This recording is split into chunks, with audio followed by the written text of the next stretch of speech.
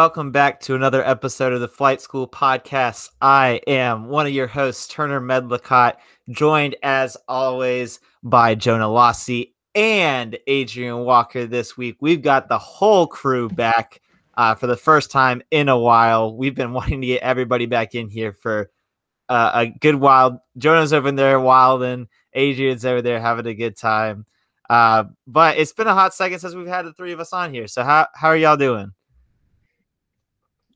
Me first. I know y'all. I understand. You guys probably thought I'd retired like Chief Nakahoma, but unlike the Braves organization, I have a little more gall than that, and I'm back. No TPs in the outfield, but I'm here and I'm ready to go. He was doing this the entire, like, all before the podcast. So he's not gonna stop. Oh man, it's good to have you back, Jonah. How you doing, Adrian? I'm just gonna try and make it through this podcast without walking out the room. I nearly spat out my adult beverage before when Jonah came on. So it's gonna be a great pod. It's speaking of great things that make us feel good, or at least feel better about ourselves. UNC got back in the win column in football this past weekend, albeit against Georgia State, but a big beatdown always makes you feel a little bit better about yourself going forward, at least for everything against that offensive line. I didn't learn much from that game. I had a lot of fun at that game. I was there. It was great to be back in Kenan Stadium. It was not so great to hear some of the student section boo the masking recommendations. That was not so fun to hear. So that felt a little great. But other than that, I mean, we beat down a team we were supposed to beat by, Jonah, you said on the last pod, if we don't beat them by 35 points, it's a loss. And we beat them by, what was it, 40 something? So mission accomplished. But other than that, didn't really learn any much. Anything that y'all have to say about that game, really? I genuinely have no comment. I think, like, of all the games that we were expected to win and win by a lot, this was the one. My questions will be answered whenever we start getting into the depth of the season, start getting, week 4, week 5, week 6. If we can start rattling off wins in a row, then I'll kind of consider our season back on track. But I'm still I'm more on the low from the VT loss than I am on a high from this most recent win. Yeah, Adrian just wants to see what we like when we actually get into the deep end, when in all actuality, this team just took a nosedive into the 2-foot end right out of the gate. But hey, no, I honestly, if I had to be real, yes, great win, 42 points, 42-point win, 59 points is great. Georgia State are an okay team, but by no means are they a great FCS team. But my issue was it shouldn't take me 2 hours into a game like this to feel at confidence at all. Like, it genuinely took me till the midway through the third quarter to feel like we had figured some stuff out. Sam obviously had, but that's kind of it. Well, and I got to give massive shout out to Antoine Green. He had his best game as Tar Heel, I believe. Just right out of the gate, offer some positivity, because I probably will rail on some of these guys. I think Antoine Green, we've been talking about his confidence for a while. The coaches have been talking about his confidence for 3 years. It's just been brutal to see him go through so many injuries. Two of those catches are two of the best I've seen. Joffrey Brown looked exactly like he did in the Orange Bowl, where he caught an amazing pass and then just absolutely flubbed his lines and dropped a touchdown pass. That's frustrating. I'm going to be positive and negative. It's time for Kamari Morales. I'm done with Garrett Walston. I don't want to be a dick. Garrett Walston is an amazing blocker and a great value to this team, great leader. But if we want to take this passing game to the next level, it has to be Kamari Morales has to start. He looked pretty dang good in his route running, and he looked like he knew what to do with the ball once he got it. So, I mean, he scored that garbage time touchdown that looked pretty. Like, It was great. And he got some fantastic first down grabs too, as what he kind of looked like the starting tight end at that point into the game. And I was all about it because I've been calling for him for a couple of years, knowing that it would probably be this year where he steps up. And then on the defense, I was not too impressed. They were fine, but Georgia State is not exactly the best team to measure up against. But even given the competition, Myles Murphy was a monster. And as a true sophomore, you need games like that in order to get confidence. And I love it. I love when young defensive linemen show up because he is a powerful guy. And as we're probably going to get into right now, the issue with this team is power and confidence in the trenches. So truly the saddest thing about the whole game was that our boy Power Eccles, speaking of power, got a interception touchdown robbed from him because he stepped out of bounds on the run back, and it was so close. And that was probably some of the loudest the Kenan Stadium got that whole night was when he got that interception return for a touchdown that was eventually called back. But yeah, I mean, the second and third best plays of the game were called out because I would say that number one was obviously the Sam Howell 60-yard touchdown run where he looked like Trevor Lawrence. But number two would probably be Power Eccles, which it stood as an interception, which is huge for his confidence. Yeah. The product out of Zebulon Vance, I know that dude's going to be a stud. Him and Raro Dillard both. And then the other one was Shoffrey Brown's toe tap touchdown, which seems so clear to me. Like, even though it's the progression of the heel because he was going the other way, it was a touchdown. Look, if I can see that from my season ticket seats are behind the opposite end zone of where that happened. If I can see from that distance that he got his foot in, I don't really see how you don't overturn that call. But I don't know, a good game. The defense really only allowed like 10 or 13 points. They one real score. I mean, I'm about to say because the field goal was the first touchdown they allowed was because Sam Howell forgot that his running back was next to him and hit his arm on his helmet. Like, can't really fault the defense for that one. And they held him to 0 yards, and they just nailed a long field goal. So that was a good stop. 0 yards for the defense. That's perfect. You can't ask any more. So, but yeah, all in all, it's what we should have done. And you can't really take much from that other than the offensive line still looks atrocious. That's, I think, the biggest thing moving forward. Y'all harped on it a lot last week. It's really disappointing to not see much improvement. I know we technically haven't seen the whole group out, all five starters out there, but I mean, come on. I don't really, they shouldn't be playing this poorly still. And it makes me worried about if they can actually get back to the level that we saw them at last year. But we're going to see. I mean, because we got a real opponent next in Virginia. I would love to hear from Adrian, and then I got a piece on this offensive line. I actually have some actual critique instead of me just being angry and old soul with bad knees. I'm more intrigued as to what Jonah's thoughts are. Like, I'm genuinely curious to hear, because coming from an offensive lineman, like a former offensive lineman's perspective, it's just I like hearing your opinion on this sort of thing because I feel like this is your bread and butter. I would say it's two things for me that could be potential resolutions to what is going on. First of all, is obvious, and that is Brian Anderson had his first game back. He missed the VTech game, and he is kind of the leader of that team because as much as Joshua Azudu is a captain, he's never been quite as much the vocal leader. People listen to him, but he's not the go up to the line and give everybody the call kind of thing. That is a different level of leadership. That's a different kind of leadership, I will say. For us UNC basketball fans out there, because a lot of us are still trying to figure out how to watch football, us UNC fans, and you can hear it in Keenan. They are still confused. But it's your Joel Berry versus your Theo Pinson. Joel's the leader, but everyone turns to Theo when it's time to hear some inspiration, when it's time to hear the play. Theo is the unheralded kind of voice. Brian Anderson is the voice of that offensive line. And when you are out of contention, and not only that, he was hurt, so he wasn't even taking reps for a while. That hurts your offensive line, and I think that was a big difference in the first game especially. And that's not going to be fixed in one game, especially in one game against a lesser opponent. And the other aspect of it, and this has been as both from experience as well as watching struggling offensive lines in the past, namely the Steelers the last couple of years, it's indecisiveness. They don't know if they should be pass blocking. They don't know if they should be slamming off the line. It doesn't seem like they're not sure.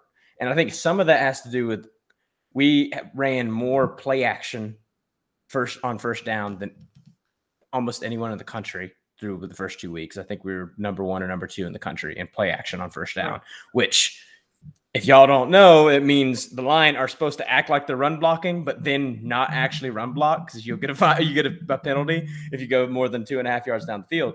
So they're stuck in these two minds of like, are we pass blocking? Is it an RPO? What are we doing? And so they're not just saying you need to simplify it for linemen a lot of the time because as smart as they are, they're college athletes, they're top tier specimens and minds. Sometimes you just need to tell them when you have lacking in confidence and you suck it up for 2 weeks in a row, just knock them in the mouth. Just take a couple plays and run a power play and just almost line up an eye like they did on the goal line, which we never do, and just slam off the ball and try to beat your man. Because that's why we're not converting the first downs like we want to. That's why we're not getting pushed on first down. And if you just take a few plays and tell them to play some slobber knocking football a little bit, just really simplify it, I think that would help them a lot. Yeah, that's a really good perspective, actually, because I think it's a lot easier for those of us who didn't play offensive line or the casual football fan probably just sees blocking and goes, that was good or that was bad. I think it's hard for us to just go, or it's easy for us to just go, okay, well, they suck. Well, obviously, yeah, but I think those are some really good ways. So, yeah, why? How are we going to do this? Only other thing that we should mention about Carolina football before we move on is that, and I know Jonah is sick that he called it when it happened. Day Hollins is out for the season, so that's a pretty significant blow to the secondary. Storm Duck is supposed to be coming back within the next couple of weeks, so that helps a little bit. But it just sucks because you really don't get to see much out of a player if they only get to play 1.5 games. And it happened on like the worst play too. It happened on a play where he was called for defensive pass interference too. So you hate to see it. It's hard to watch, and we're gonna have to see how the secondary recovers moving forward. But to get out of the sad and out of the funk and out of the injury and into a much brighter, happy conversation, we should talk about professional football, where at least for a couple of us here, we got some nice surprise wins to open up this season. And I'll start with you, Joda. Your Steelers got what I think would be a huge win over the Bills. I don't think many people expected the Steelers to win that game. The Bills being some people's, favorite or at least second favorite in the AFC to go to the Super Bowl. So yeah, take us through it. I mean, how did your Steelers pull that one off? I think, if I'm going to be honest, we're just going to be that awful team to play this year. We're going to be that thorn in the side team that's not actually that good. You saw that in the first half. We didn't score a touchdown to the fourth quarter. And we won in Buffalo. That means we're real good on defense, and we have some good leadership and good coaching. Yeah, we got a lot in Buffalo, of leadership. That's crazy. Yeah, no, that's crazy tough, and it shows a lot of passion. It shows a lot of know-how, but it also means there's going to be some excellent teams that are going to come to Heinz Field, or they're going to have to, line up against that black and gold, and they're just going to be pissed off for 3.5 hours because we're just going to be a frustrating team to play. Because I think we're probably going to go like 10-7, 11-6, maybe. I don't think we're going to be that good. But that defense is going to win so many games for us, and we're probably going to win some of those games we're not supposed to. And because of that, we're going to lose some of those games we're not supposed to as well, because that offense scares the lights out of me, because you can't have folks like James Washington, Juju Smith-Schuster, Deontay Johnson, and Ben can't throw past 20 yards. Like he is Steeler football to me. I turned to Adam Jordan in January and I said, why didn't he freaking retire? I don't get it. Like, I don't get it. And we're going to have a good season, but it's not going to be a great one. But I'm almost looking forward to being relegated to the role of no expectations, except for the fact that we're just going to make you mad. And that's almost more fun considering I was not looking forward to the season. But now I see our identity. We're almost like that Titans or like when the Texans were good. Those teams that were like, we should beat them. But I feel like we're going to lose to them. And that's going to be our entire season. Yep. And I'm kind of looking forward to the shithousery, honestly. So, yeah, no, I mean, I would be extremely happy too, even with that. I mean, that offense looked terrible, but it's great when that doesn't even have to matter because of how good your defense is and how well you played. Adrian, your quasi NFL team, at least fair weather Panthers fan. Fair weather Panthers fans. Got the expected win, but got a win nonetheless. Did you have any thoughts? Did you watch that game? Anything that? Yeah, I did watch the game partially. I mean, it's the Panthers and the Jets, so you're not going to get huge entertainment value.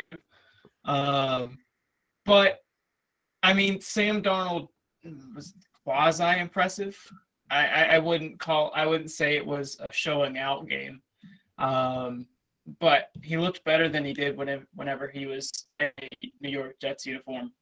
I'm still not hopeful about really Darnold in general as a franchise quarterback moving forward. I don't know if my thoughts or feelings are reciprocated by the more devoted Panthers fandom, but I think there was some good signs. The Panthers defense looked pretty solid, albeit it was against the Jets, against Zach Wilson-led offense, in which that was his first NFL game. And I'm not entirely sold on Zach Wilson anyways. But I mean, it's always good to get a win in the opener, even if it's against the New York Jets. I don't think it gives precedent to the rest of the season as to like, hey, maybe the Panthers can win a decent amount of games. No, they won't. But it's at least I'll leave it at that. Yeah. I mean, Shaq Thompson looked like an absolute monster. So he looked like a monster. There's one positive takeaway. There's that. I just can't wait for like week 4 or 5 where not necessarily you, but the more devoted Panther fans are going to be ready to fire Matt Rule and burn the whole franchise to the ground because that's just, I don't know. I feel like that's what happens. It will get to that point. Yes, it will definitely get to that point. But I guess for now you celebrate the win and then you kind of watch everything burn around you. That's all you can do. Obviously, last but not least, I think maybe even more surprisingly than the Steelers winning were my Cardinals pretty much demolishing the Tennessee Titans. I mean, that it wasn't close. It wasn't something I expected.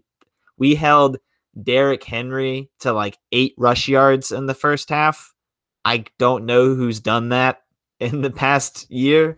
So lots of things to be super confident about. I know Jonah called me the most optimistic yet pessimistic fan in football last week, and that's how you have to be as a Cardinals fan because we went 5-2 last year and then finished the season 3-6.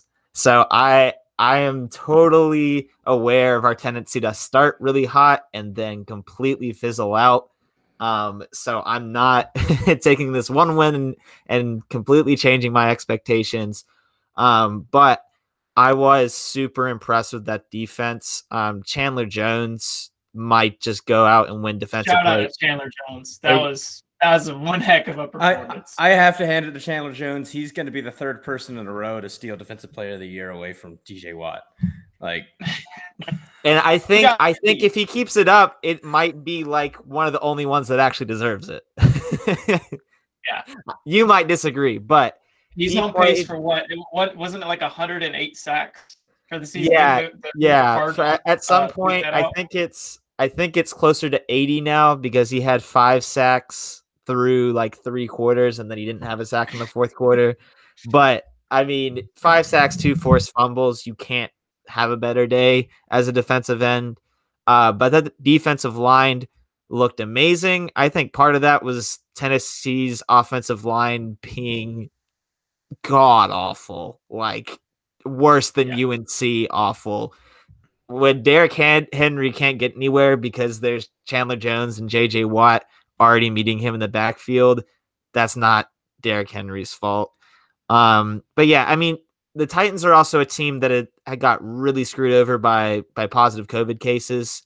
They hadn't gotten to practice and run through as a team much before that game. So I'm not taking a ton away from it, but I can't help but be pretty damn confident in this team, especially in Kyler Murray. He looked like he took a huge step forward from last year, and there's a lot to be positive about. I'm a Cardinals fan, so I got to see it happen over a couple of weeks before I'm ready to say we're going to win the division. I will refuse to allow you to take this mantra of be amazing and then slowly fizzle away. I don't want that. I want be amazing and then combust into flame. Like, I want it to be going amazing, and then out of nowhere, Kurt Warner slant pattern and James Harrison takes it 100 yards to the house. Like, that's what I need. You're gonna make me cuss you out on this podcast. I want implosion. I want drama. Damn it, Jonah. You're gonna make me say some things I regret on this podcast. But no, seriously, I mean, I was super impressed. I have a lot of confidence. I think people doubted that the Cardinals can compete in that division, and I think this week 1 win shows that the NFC West is really anyone's for the taking. Even if the 49ers tried to blow a game to the worst team in the NFL. But that's neither here nor there. And we need to move on to the rest of the league and some of the things that we saw, some of the biggest surprises from week 1. And I think the biggest of them all was the Packers.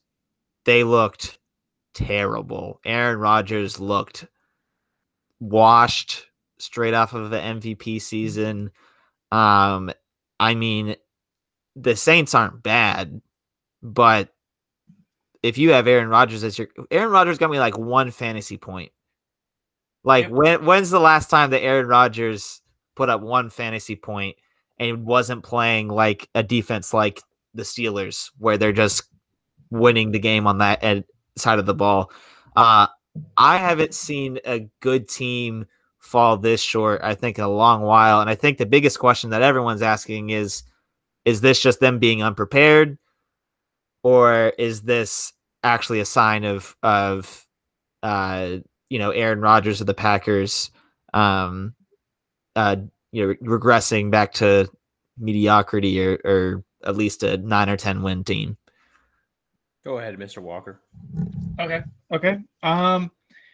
I think if you look at a lot of the contributing factors prior to this weekend's game, I think you could see the Packers' impending doom. I don't think anyone would have predicted this.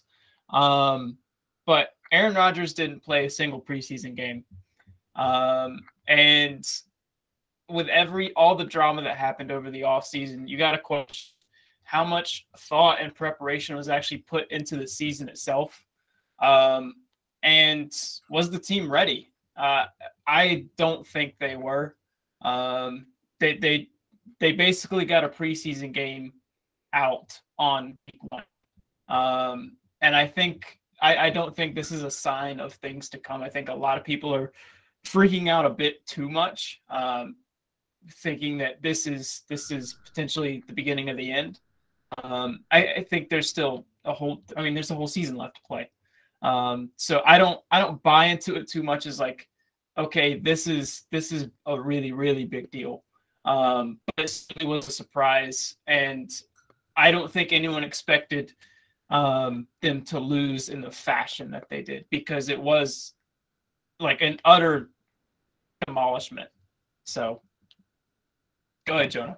No, I mean, I was pretty impressed that you managed to recite Aaron Rodgers' full post-game conference from like 2 years ago. I think the only thing you were missing was the RELAX.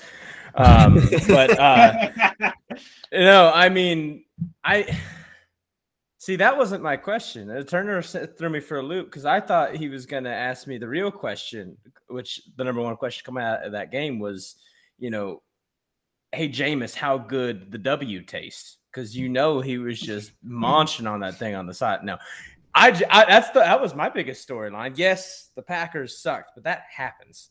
We see the best players, the best quarterbacks in the world throw up stinkers every now and then. We watched Jameis Winston throw in 5 touchdown passes and look good doing it. And only 148 yards. Only that man was efficient. And no, but see, that's the biggest thing. He was efficient as hell, which he is Mr. 30 for 30. Criticism. Yeah, that's his biggest criticism is that he's not an efficient quarterback. And I'm so happy that we're talking about this because I think the biggest thing that I wanted to see, especially week 1, but really this whole season, is a Jameis Winston comeback story. He doesn't like a good comeback story. Maybe Jonah doesn't, because he likes to see everything go up in flames, as we've heard many times before. But I was looking forward to the Jameis Winston redemption story, and it got off to a good start. We interrupted Jonah, but feel free to continue. Oh no, I was going to say something really inappropriate, but I'm not going to do that. No, I love a good comeback story. I'm all about it, and I'm a big fan of Jameis, even amongst all his oddity and shenanigans. Like I loved him at Florida State. I mean, it was a lot of fun watching him in the national championship year. I'm a big fan of kind of how he goes about his playing football itself. And it was so funny to me with that expectation of inefficiency and kind of turnover prone, the fact that he was kind of the anti-Breeze, where it feels like if Breeze was in that game, he throws for 500 yards and maybe 1 touch. It's like Jameis throws for less than 150 and 5 touchdowns. Like it's just not the Saints we're used to, and it's not the Packers we're used to. And I thought it was actually a really fascinating case study. Did y'all hear what Drew Brees said on the broadcast? I did. So funny. After Jameis hit, I think it was a 50-yard or 60-yard touchdown pass. Obviously his biggest touchdown pass of the day. Drew Brees, just without missing a beat, says, well, I guess that's what the Saints were missing last year. And just, I mean, Drew Brees has had a tumultuous past year because of other things that he said, but that's just a great way to take it in stride. And also probably true, right? I mean, the reason you say it's not the Saints that we're used to is because Drew Brees had kind of turned into a Saints offense that was, death by a million cuts. He was going to throw for 500 yards because he was going to throw a 7-yard slant pass here and a 11-yard screen there. And he was great at it, but he was old and, didn't have all of his playmaking abilities anymore. So I think the Saints become one of the more interesting teams to watch because, they could have been a one-off, but it also shows that they have a system in place to really continue on the momentum that they've been building probably for the last decade. Jameis is one of the most exciting football players in the league and has been for a while. Even when he's treacherously bad, he had one of my top 5 seasons in history. He had a 30-30 season. How in the hell do you throw 30 interceptions in a season? Almost 2 picks a game, and he stayed the starter the whole year. That takes gusto. He injects incitement into a game, no matter what the circumstances. You gotta love that. And that's what the league needs too. Only other thing I want to talk about, J.R. Smith of the NFL. Yes, that's honestly a perfect description. Last thing I want to talk about from week 1 is just quickly, I want to see which one of these 2 teams y'all think have a more legit shot of continued success. They're both teams that lost to the Super Bowl matchup from last year, but between the Browns and Cowboys, both who lost on a field goal, in their week 1 matchup against the Cowboys played the Buccaneers. The Browns played the Chiefs. Which one of those teams do you see as actually continuing on those that success and more of a threat? And do you see either one of them as sort of a fluke at all? I think the Browns are going to go as far as Baker Mayfield takes them. And he was great. They probably have the best offensive line in football, and their defense is solid. But they need a quarterback who's going to, do what he needs to do. Because they got talented receivers. They got David Njoku back, who looked really good in the season opener. They have all the pieces to be successful, but they've got to put it together each week. They were this close to winning in week 1 against the Chiefs, which that would have been something really notable to talk about. But I think of the two teams, they're more likely to be successful because they have all the pieces in place. It'll just be a question of how far Baker can take them. I think that there's a lot of fascinating aspects of it. I think there's 2 issues that you have to weigh here. The third that isn't being measured is that damn you, Turner, for asking a question about 2 teams led by the 2 most unreliable good quarterbacks in the league. Exactly why I asked it. God, it's just so unpredictable. But I think the main thing, honestly, is who can find more consistency. And I think the Browns can. But the thing is, I trust the Browns as a better team. I genuinely think they're a better team. But the Cowboys have the benefit of playing in the NFC East. And they don't have as much of that brute. And now division matchups don't matter. They're tough regardless. Okay, I'd rather play some of those teams than have to go in to Pittsburgh. Even in a down year where some people might have them 3rd or 4th in the division, we've already proven that we might have one of the best defenses in the league. And that is just a cause for an upset all the time. The Bengals came out of the gate, got an overtime win. That's great for a young team trying to find confidence. Jamar Chase looks great, and Joe Burrow looks like he's picking up where he left off. And then we all know, as bad as the Ravens can be, how dangerous they are if they figure it out and they get some running backs. I think the Browns have a tougher road, but are the better team. How that works out, I don't really know. I'm going to say the Browns because I think they have a more solid base. I think they have a better defense. Yeah, I think I agree with y'all. But the other thing I think that I'll add that concerns me about the Cowboys is that they have Ezekiel Elliott, who has fallen off a little bit. That much is true. But they were playing the Buccaneers, who have a great defensive line, but they did not want to run the ball in week 1.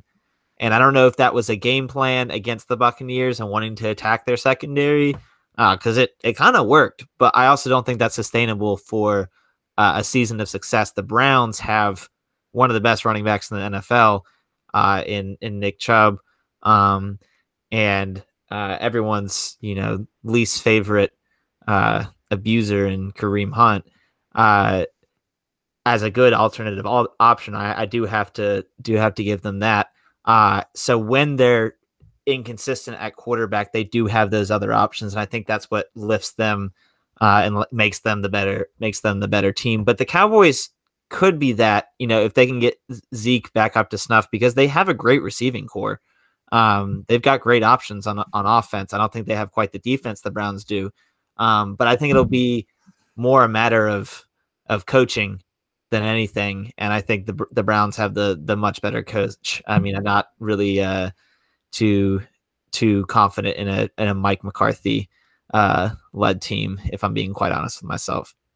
But that wraps up, unless y'all had anything else, that wraps up kind of week 1 in the NFL. Is there anything in week 2 that y'all are excited about, wanting to see certain teams, certain matchups? Well, there's a couple things left in week 1 that I'd like to talk about. I want to give props to Jonah because he called this out last week, and I'm fully on board now after one game. The Rams look really, really good. Okay.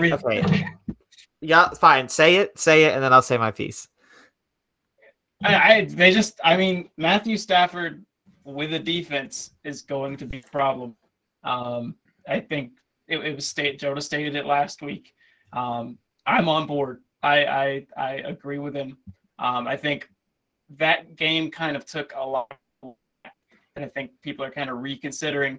I mean, the West is loaded this year, so it's just going to be really fun to see some of the best teams in the league going at each week by week. Yeah, I'm ready for Jalen Ramsey to like actually drop kick Kyler Murray for like no apparent reason, like in the middle of a game. Like I expect that to happen. Like that's the Rams look real good. They dipped and then they won the game easy. That's the sign of a good team. When you can dominate, suck for a whole quarter, and then win easy. That's the sign of a good team. And it helps when you come out of the gate throwing a touchdown. But God, Matt Stafford in LA, you can't get much better than that. Like I'm so excited. I hate it took so long, but I'm so unbelievably excited. Man, Jared Goff, poor buddy. That's all I gotta say. Yeah, poor guy. I have no sympathy for him as a known and maybe the loudest Jared Goff hater that exists. But no, I mean, in all seriousness, the Rams look good. They're going to be good. I can easily see them winning the division, or if not winning the division, coming in a really close second for that division. They literally got an upgrade at quarterback and stayed great everywhere else. So you would only expect them to be better this year. The only thing that I'll say is they were playing an Andy Dalton-led team, and it's really easy to dominate an Andy Dalton-led team, especially like you said, when you hit a touchdown that early in the game.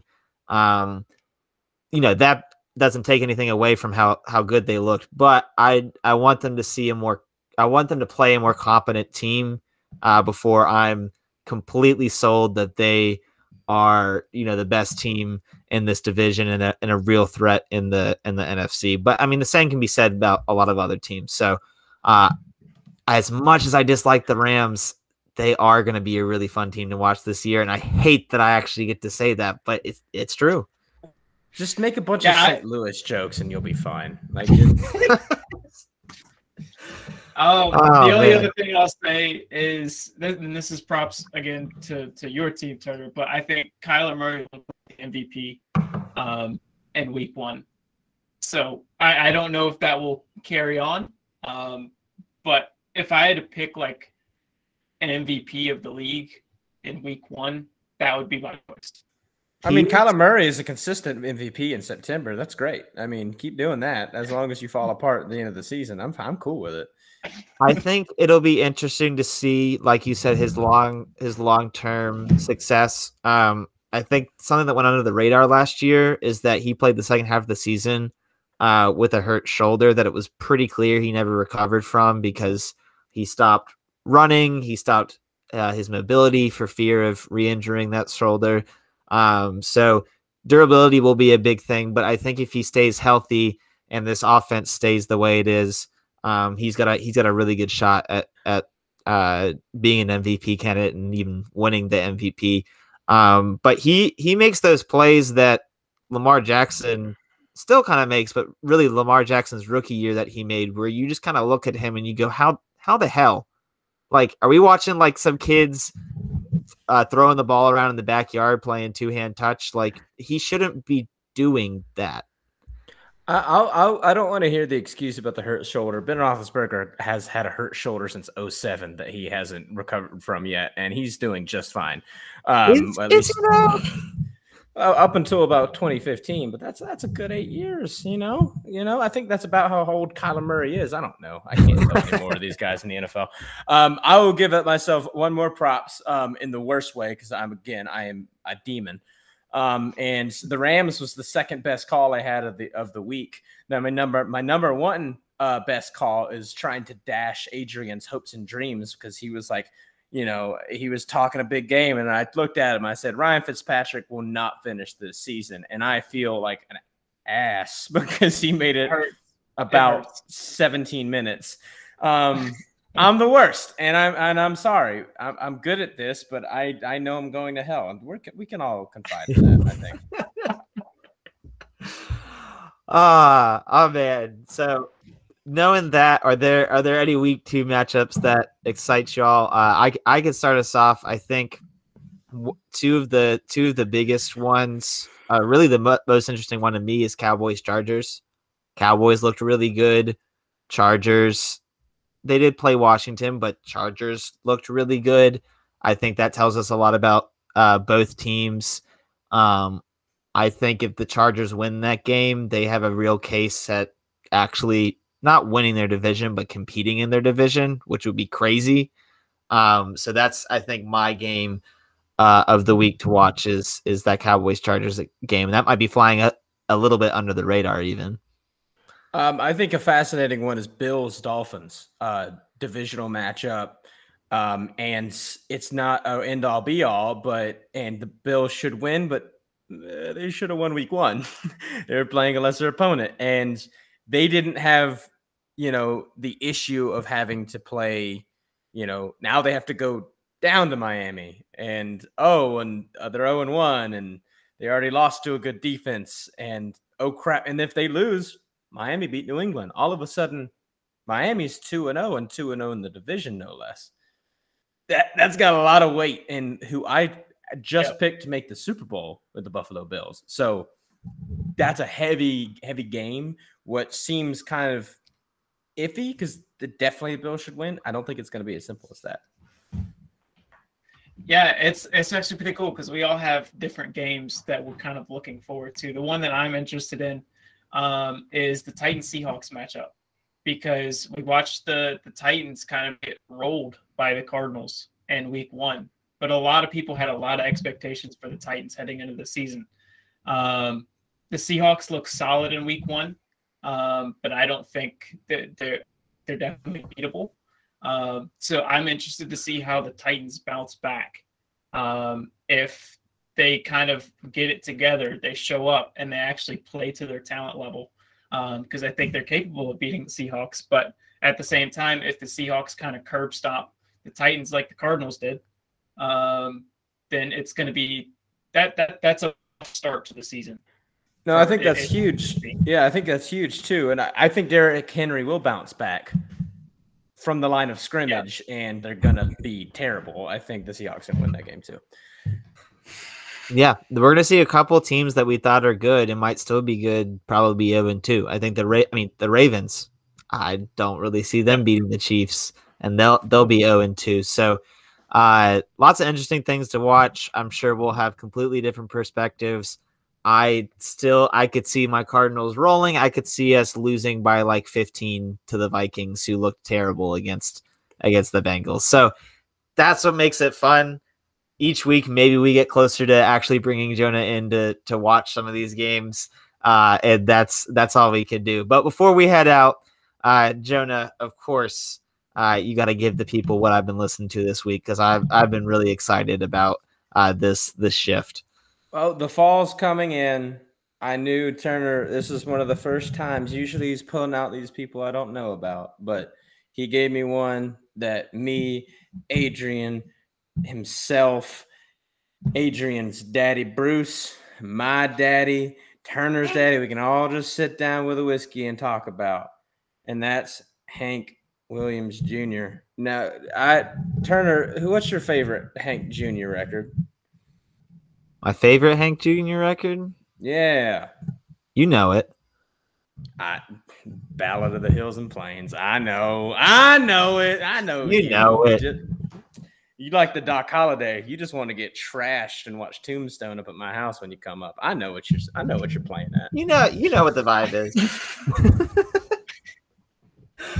Oh, well, as fall rolls in, we'll roll out of this episode. I had to give you one last bad transition before we got out of here, but thank you so much for listening. It's great to get all three of us back in here and back acting a fool.